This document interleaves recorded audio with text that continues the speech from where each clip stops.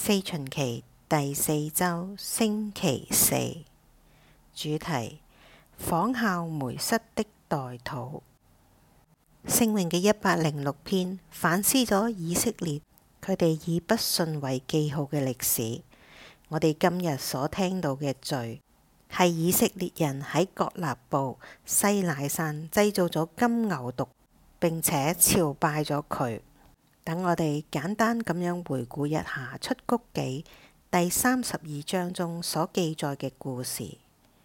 梅瑟一個人喺西乃山山頂上邊同上主交談，從上主嗰度領受咗兩塊約版，即係天主用手指所寫嘅石版，喺出谷記嘅31章18節。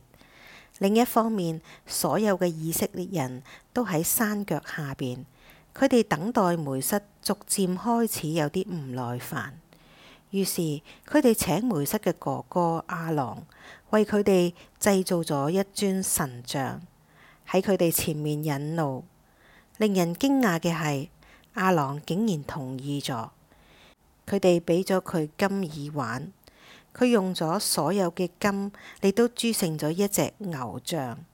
百姓睇到呢個牛犢就大聲咁樣叫起嚟：以色列，這就是領你出埃及國的天主。出谷記32章4節。亞郎又建築咗一座祭壇，宣佈今日係為上主慶節。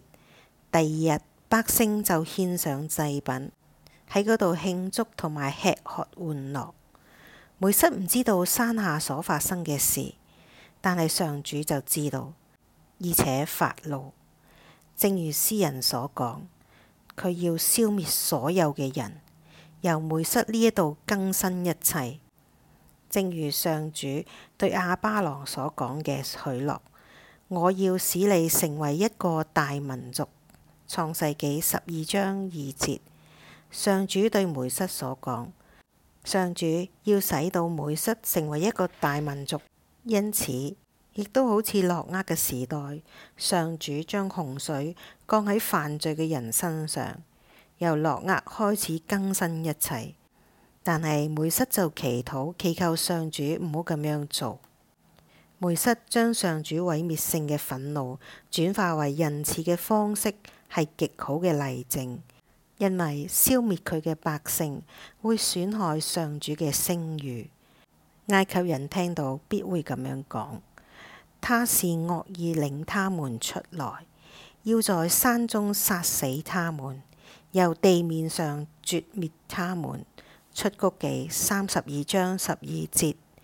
此外，通過消滅佢嘅百姓，上主將違背咗佢對亞巴郎嘅誓言，即係同亞巴郎同佢嘅歷代後裔之間所訂立嘅永久嘅盟約。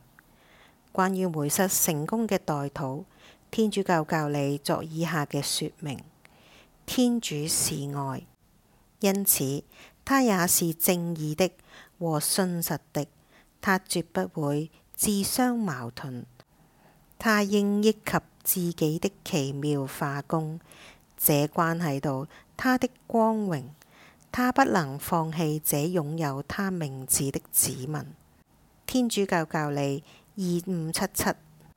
梅瑟嘅祈禱應該成為我哋所有人嘅啟發。我哋並非比以色列人更加好，我哋亦都係罪人。作為基督徒，我哋亦都多次辜負咗佢，因為我哋冇按福音嘅標準而生活。